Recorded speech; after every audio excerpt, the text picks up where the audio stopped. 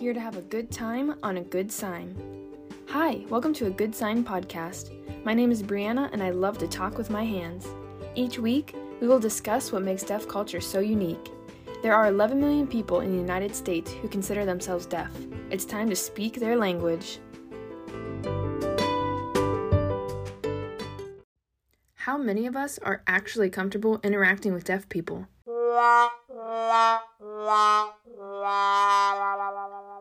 I know. It's a shock when we see someone using sign language, and it might feel more comfortable to us to just ignore them and walk away.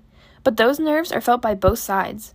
Deaf people are often just as nervous about not being understood as you are. Just think about how you would feel living in a foreign land where most people used a different language and couldn't understand you. Let's go over how to make a deaf person feel seen and heard. Well, you know what I mean.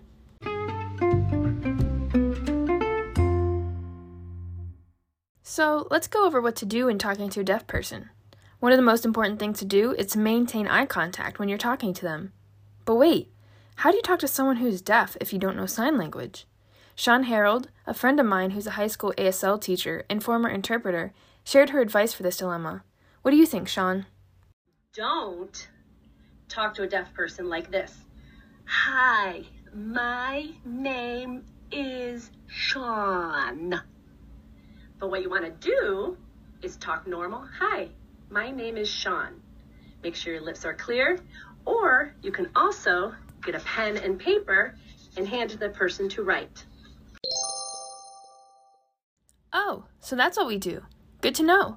Let's use that the next time we see someone signing, especially if it looks like they could use some help.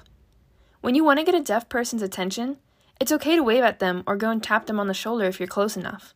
Sometimes, you can even stomp or pound so they feel the vibrations. The only downside to this? If you're like me and have the habit of tapping your fingers or bouncing your leg, you might find yourself getting some unwanted attention. If two deaf people are having a conversation and you need to get through, walk right in between them. Seriously, they won't mind. I'd be surprised if they even notice you interrupted. Lastly, learn some basic sign language. It is much easier than you might think. Use the internet to look up signs like, "How are you?" and "Nice to meet you."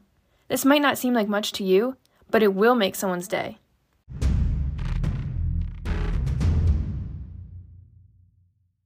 Now, let's move on to the dreaded don'ts. Although this seems like it should be common sense, never throw items at a deaf person to get their attention. How would you like that? Don't stare at deaf people who are having a conversation, even if you don't know any sign language. That's rude, and although you might have no idea what's going on, it's still eavesdropping.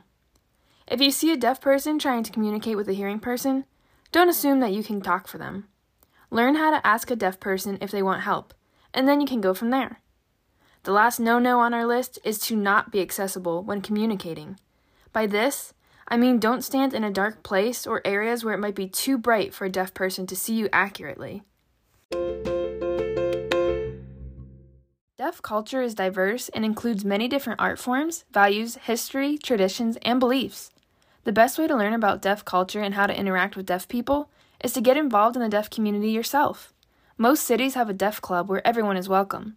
There are also deaf events around you, like bingo and craft shows, where you can go to socialize and learn.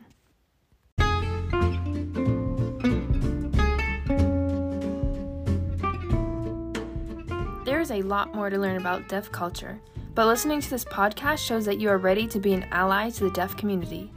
Come back next week and join me for a good time on a good sign.